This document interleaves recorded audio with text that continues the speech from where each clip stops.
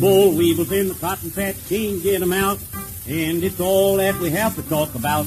We got good people and their beliefs. What we need for the people is a farm relief. And it looks to me we should all agree. What we need for the people is a farm relief.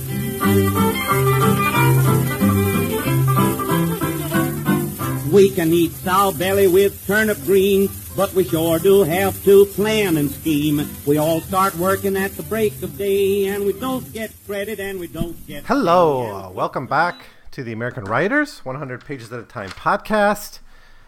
In this episode, I'll be looking at the second half of A Death in the Family by James Agee, as we're quickly coming to the end of this series on James Agee's various writings. Began all the way back quite a few episodes ago with his film writings and some of his film reviews. And now we're coming to the end of it with his posthumously published Pulitzer Prize winning novel, A Death in the Family. I talked in the last episode how I don't really feel this book.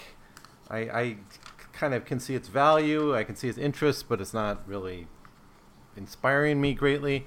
I think the second half is more interesting. I think there's more going on in the second half, and as the story comes to kind of conclusion, it's not really a satisfying conclusion. This is obviously just a segment and a moment in the life of a young person, and Agee's own life it's drawn from. So that's all it's meant to be. We don't see the future. We don't see what's going to happen to any of these characters.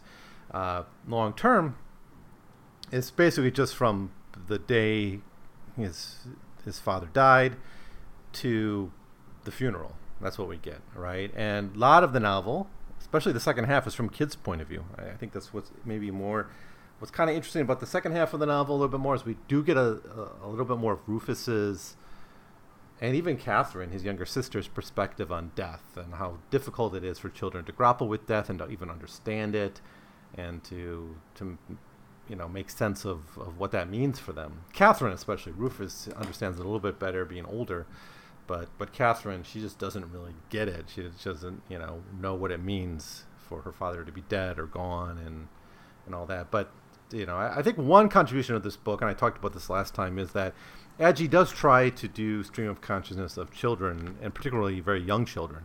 In one section, he even does a baby. In this section, he does Catherine, who's a much younger kid, even much younger than Rufus. And again, I haven't seen that before. I've seen stream of consciousness of children before, but never quite that young. So that's an interest of this novel. So last time we left off with basically the news coming from Andrew, who is Mary's brother. I think I got these characters straight. Yeah, Andrew's, or Mary's brother, sorry. Andrew is Mary's brother, and he's the one who went to the site of the wreck, and he comes back and reveals that, yes, Jay Follett, Rufus's father, has died. By the way, I mentioned last time I didn't like the name. I thought the name Rufus was a bit weird. Rufus actually becomes kind of relevant in the second half of the novel, and in a very little way that's kind of tangential to the main plot story, but it does add an interesting dimension to the story. I'll talk about that in a bit. So anyways, I left off at chapter 10, so let's pick up with chapter 11 and quickly go through what happens in the novel, and I'll give you some of my overall thoughts here. Chapter 11 is, and we get this actually told a couple times to different people, but it's a clinical report on Jay's death, right? He had already talked to Mary about the suddenness of the death and how he, died pretty much instantly. But here he gives kind of the more clinical report. The cause of the accident was mechanical, so he has to explain all the car mechanic stuff. This pin went loose and that wrecked the car. It was like 1,000,000 to 1 chance of it happening. It led to the accident, and Jay would have died instantly. Also, the fact that he had a concussion. The report on who found the body and how he found out who it was and called. And Andrew's all very clinical about it. And I think we see here different ways of people coping with grief and loss. Sometimes it is. Some people are more comfortable just going at it more clinically, more objectively, for some distance. Other people use grief. Mary starts to drink. She's not a drinker. fact, if there was any tension in this family, very, very little, but it's about drink. It seems that Jay drinks too much. It's a subtle thing. And whenever you have a car accident, even in this time, it's hard not to think, did alcohol play a role in this accident, right? Did he have one too many to drink? Even if someone, alcoholics are good at hiding their drunkenness and, will often get into cars and take these risks. So it's always a subtext in these kind of car accidents. And it's always in the back of Mary's head throughout the novel was a drink that led to his death. But she drinks in this, and that actually leads to one moment of levity in the story where I think it's Catherine overhears this and misunderstands, like they say you're drinking too much, and Catherine misinterprets that because she doesn't know alcohol from water. So she thinks, why wouldn't you want mommy to drink more? And it's just a little bit of humor in this chapter, but very different responses, from anger to withdrawal to kind of the scholarly distance of Andrew. Now Mary seems to feel that grief is a sin, and so some of her family members, and they're all get together, all the adults are together for this chapter, are trying to talk to allow Mary to experience this grief, but Mary thinks that grief is sort of unchristian. And I think one of the interesting themes throughout the second half of the book is this tension between like the institutional religion and the internal religion of Mary. Mary's very, very internally religious. She thinks about, she's praying all the time in her heart. We get the text of it because internal stream of consciousness, Joycean style stream of consciousness writing. So we get that internal monologue, but she's very, very deeply religious. But since we got a funeral to deal with, we get the institutional side of the religion as well later on in this second half. So there's some strange stuff that happened in chapter 12, and I think it carries off into 13. There's just more of this coming to terms with it, grief, the various discussions they have about how he died and all that. But they have like a collective hallucination. And, I've heard of these things happening before. I know, it's something that like skeptics have to deal with because you do see evidence of like collective religious experiences. They do happen. We have one here. Of course, a bunch of people feeling grief, a bunch of people thinking about Jay, thinking about his life, thinking about his death. That's the kind of group you would expect or would be likely to have this kind of fantasy. And the fantasy is essentially that there's a presence in the room and that it's Jay's ghost. So that and this discussion of the magical event is also discussed, I think, a bit in chapter 13. But the main thing going on here under the surface is Mary's growing concern and thinking about Jay's drinking and the degree that his drinking played a role in his death. We get, for instance, this line, but there he was all that day with Ralph. He must have, well, he probably did. That was no part of the promise. But not really drunk. Not so he couldn't drive well. No. Oh, no. No, I won't even dishonor his dear memory by asking. Not even Andrew in secret. No, I won't. And she thought with such exactness and with such love of her husband's face and of his voice and of his hands and of his way of smiling so warmly, even though his eyes almost never lost their sadness, that she succeeded in driving the other thought from her mind. That thought being he was a drunk driver. But it's after this that we get the experience where like the whole group seems to experience Jay, and then they go into kind of a skeptic's conversation, a skeptic versus believer's conversation about what that is, about faith and all that. So chapter 12 is kind of interesting in this meditation on the truth of his drinking, the truth of this ghost, belief overcoming truth. I think Mary wants to believe he was not drunk, even though he might be. We don't actually know, clearly. I mean, it doesn't seem they do an autopsy or test him for that. We know he drinks. We know he did spend time with Ralph, who was a drinker. And we have that chapter where we see Ralph going emptying the bottle empty without his.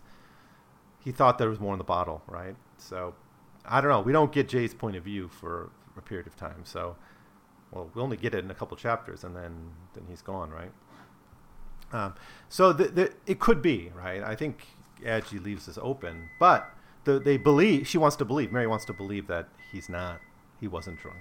So anyways, a couple of fascinating chapters here in 11 and 12 about grief and about truth and how we come to terms with that. With this is the end of part 2 of the book, but we get another italic section. The first italic section was after chapter 8, and that covered, maybe it was after chapter 7. I think it was after chapter 7. And that covered like the very young childhood of Rufus. This one covers more recent past. Jay's alive at this time, so it's not the future. It's not after these events. And it seems it doesn't quite match the themes of the rest of the story. Now, in the first part of this, the kids at the school, and we'll meet some like the kids at the school later on too, are making fun of Rufus's name, and particularly making fun of his name as being like a black name, like Rufus being the name, like an African American style name. Now, this is set, only some 50 years after the end of the Civil War, right? This is set at the time when Jim Crow was being entrenched in many Southern societies. And it's written at the time of the Civil Rights Movement, right? It's written decades after these events take place. So when there's a very different discussion and conversation about race going on in America. But at the time, obviously white America, the white South, incredibly racist, incredibly institutionalized racism exists. But it's not.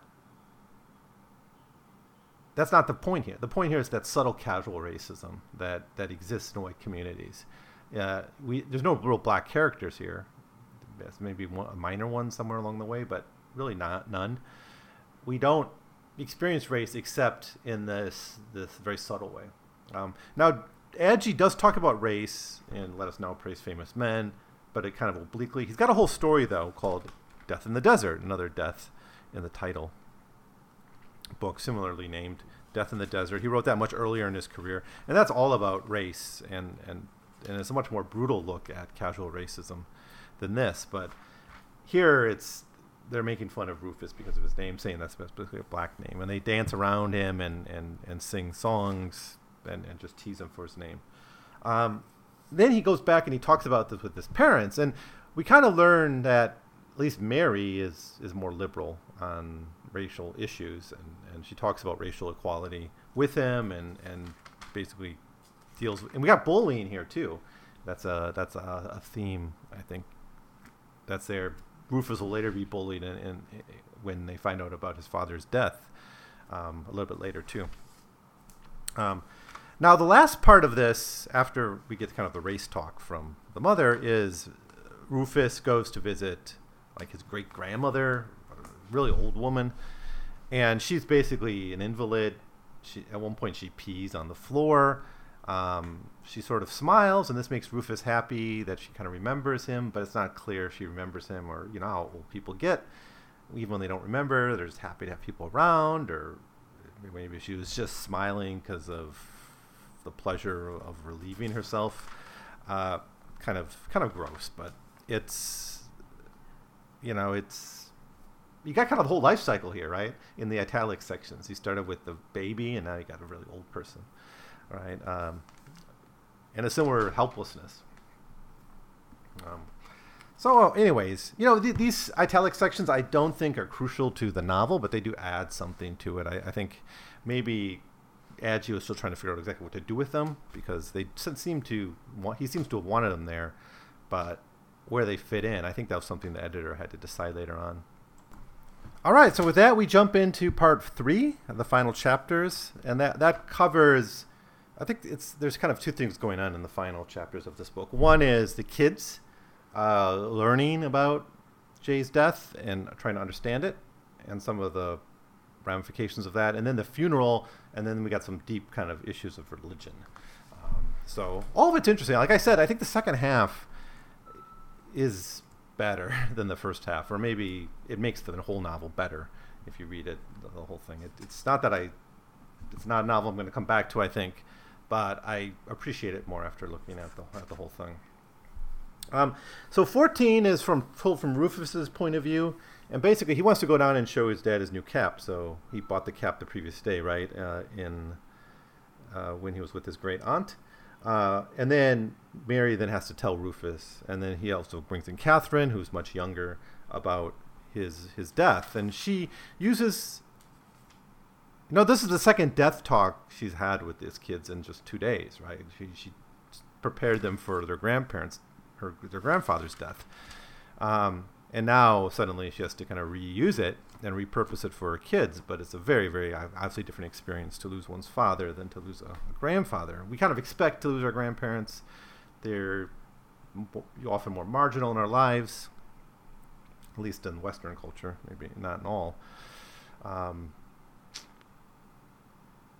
But what's here is like they don't understand, and partially because she avoids talking about it directly, but even so, even if she does, they don't really know what death is or fully understand it, and that's a running theme through these chapters here, where different people try to explain it to them, and especially Catherine doesn't understand at all.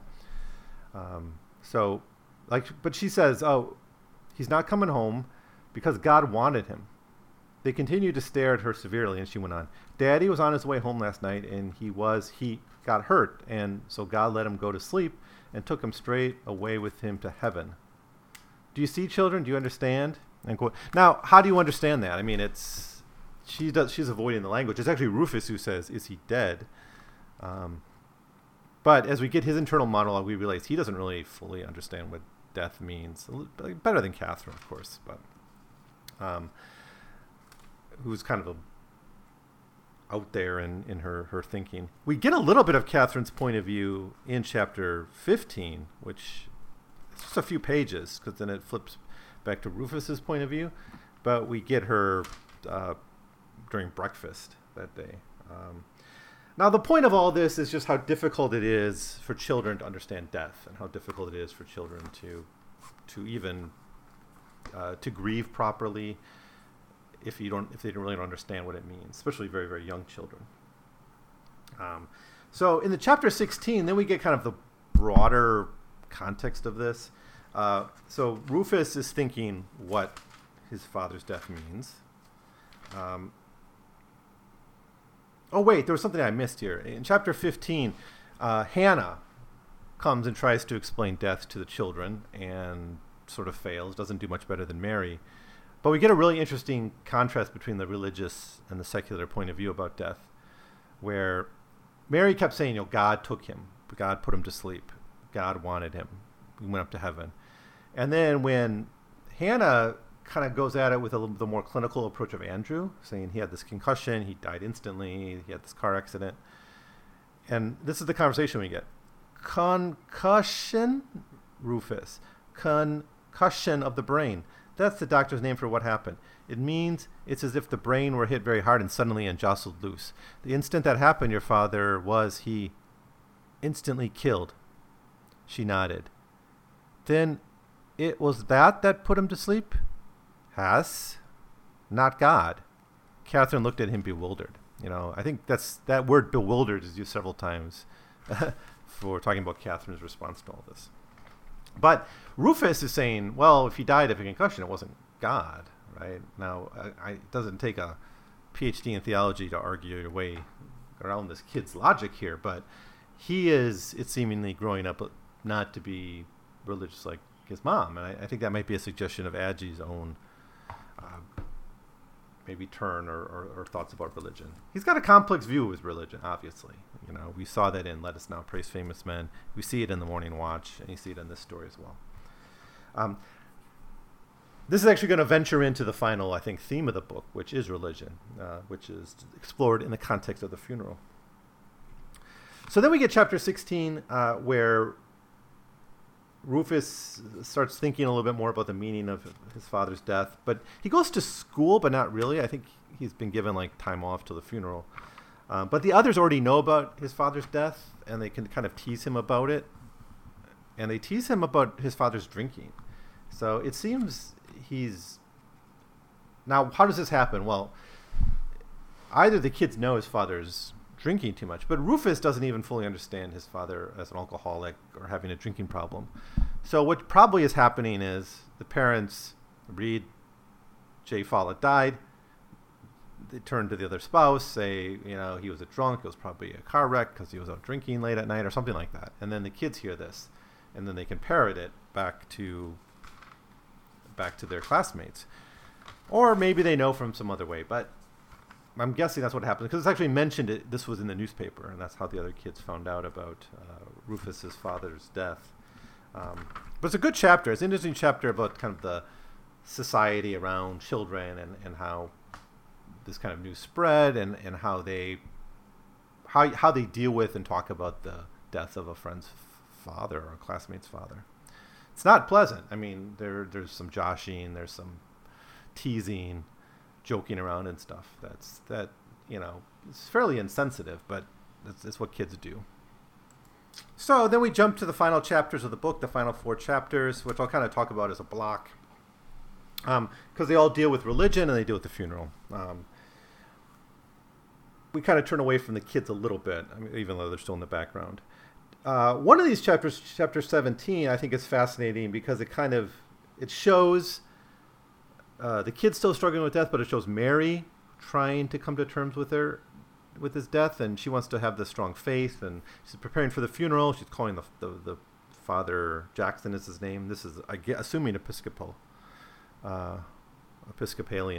That's what Aggie was.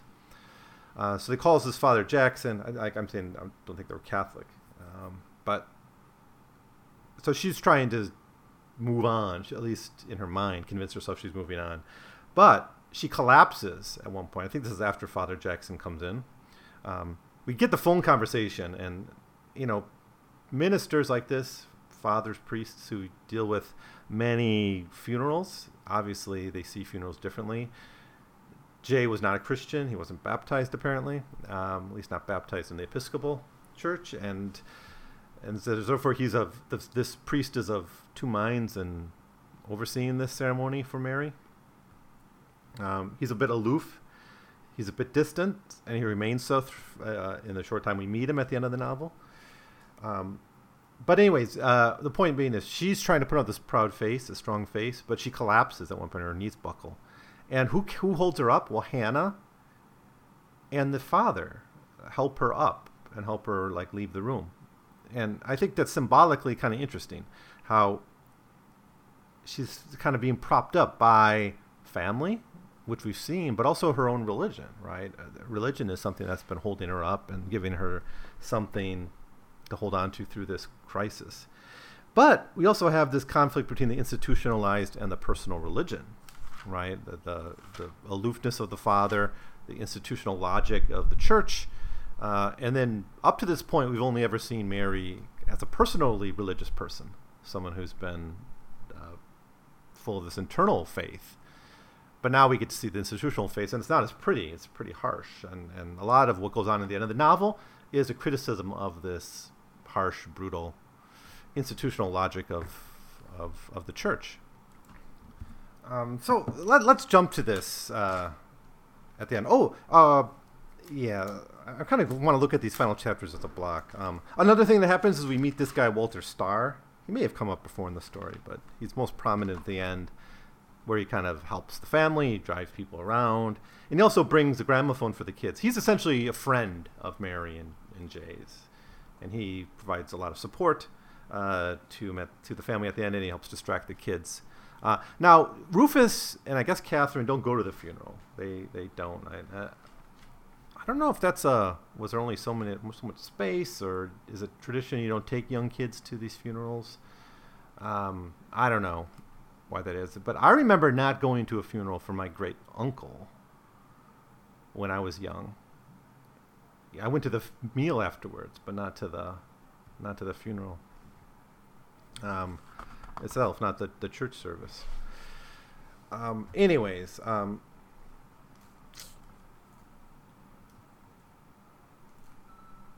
where are we?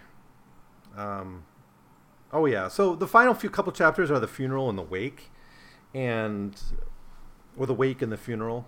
And kind of the climax of the novel, the final pages of the novel, is Andrew. This is, of course, Mary's brother. And he's not particularly religious either. He's more like Jay in his views on religion. But he's really resentful of the fact that Father Jackson doesn't do the whole rite, doesn't do the whole ritual, right, of the funeral rite for him, because Jay wasn't fully baptized in the Episcopal Church. And, you know, if you're an atheist, why do you care, I guess? But he cares, I guess, about the personal front of it all. You get this.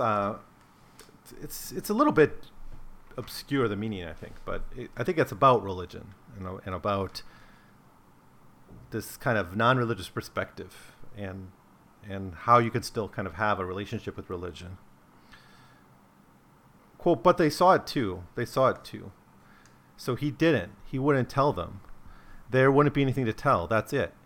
He told me because I wasn't there, and he wanted to tell somebody and thought I would want to know, and I do.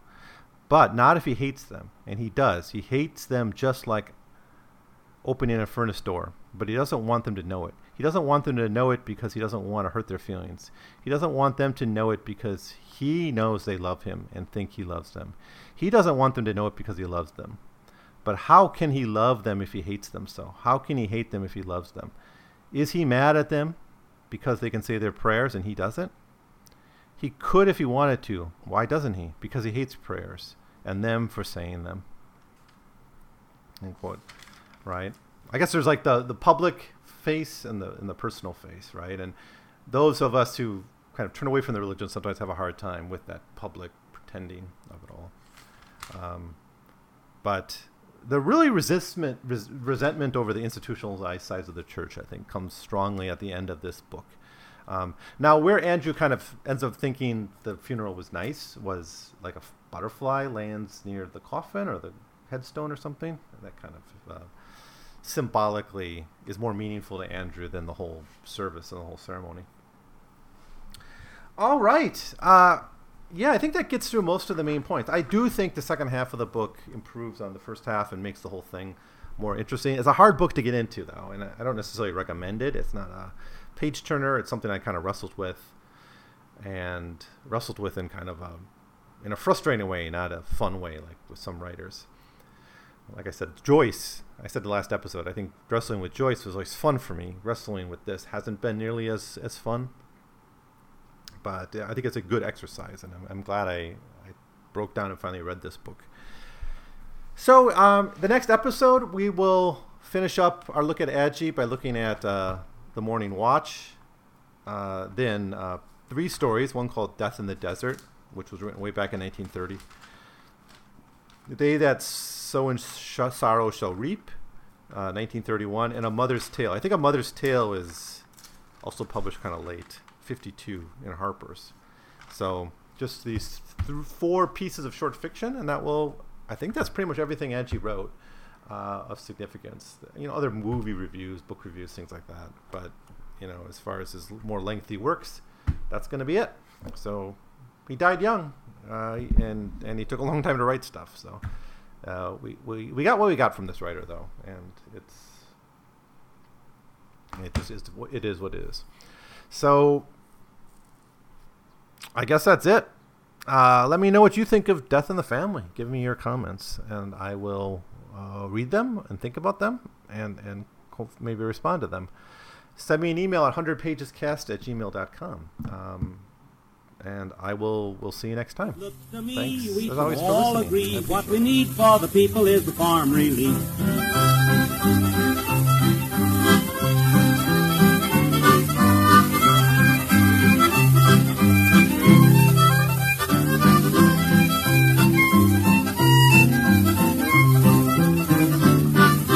Rent's too high and the market's too low. We ask for credit and they all say no. We got good people and they all know well what the poor old farm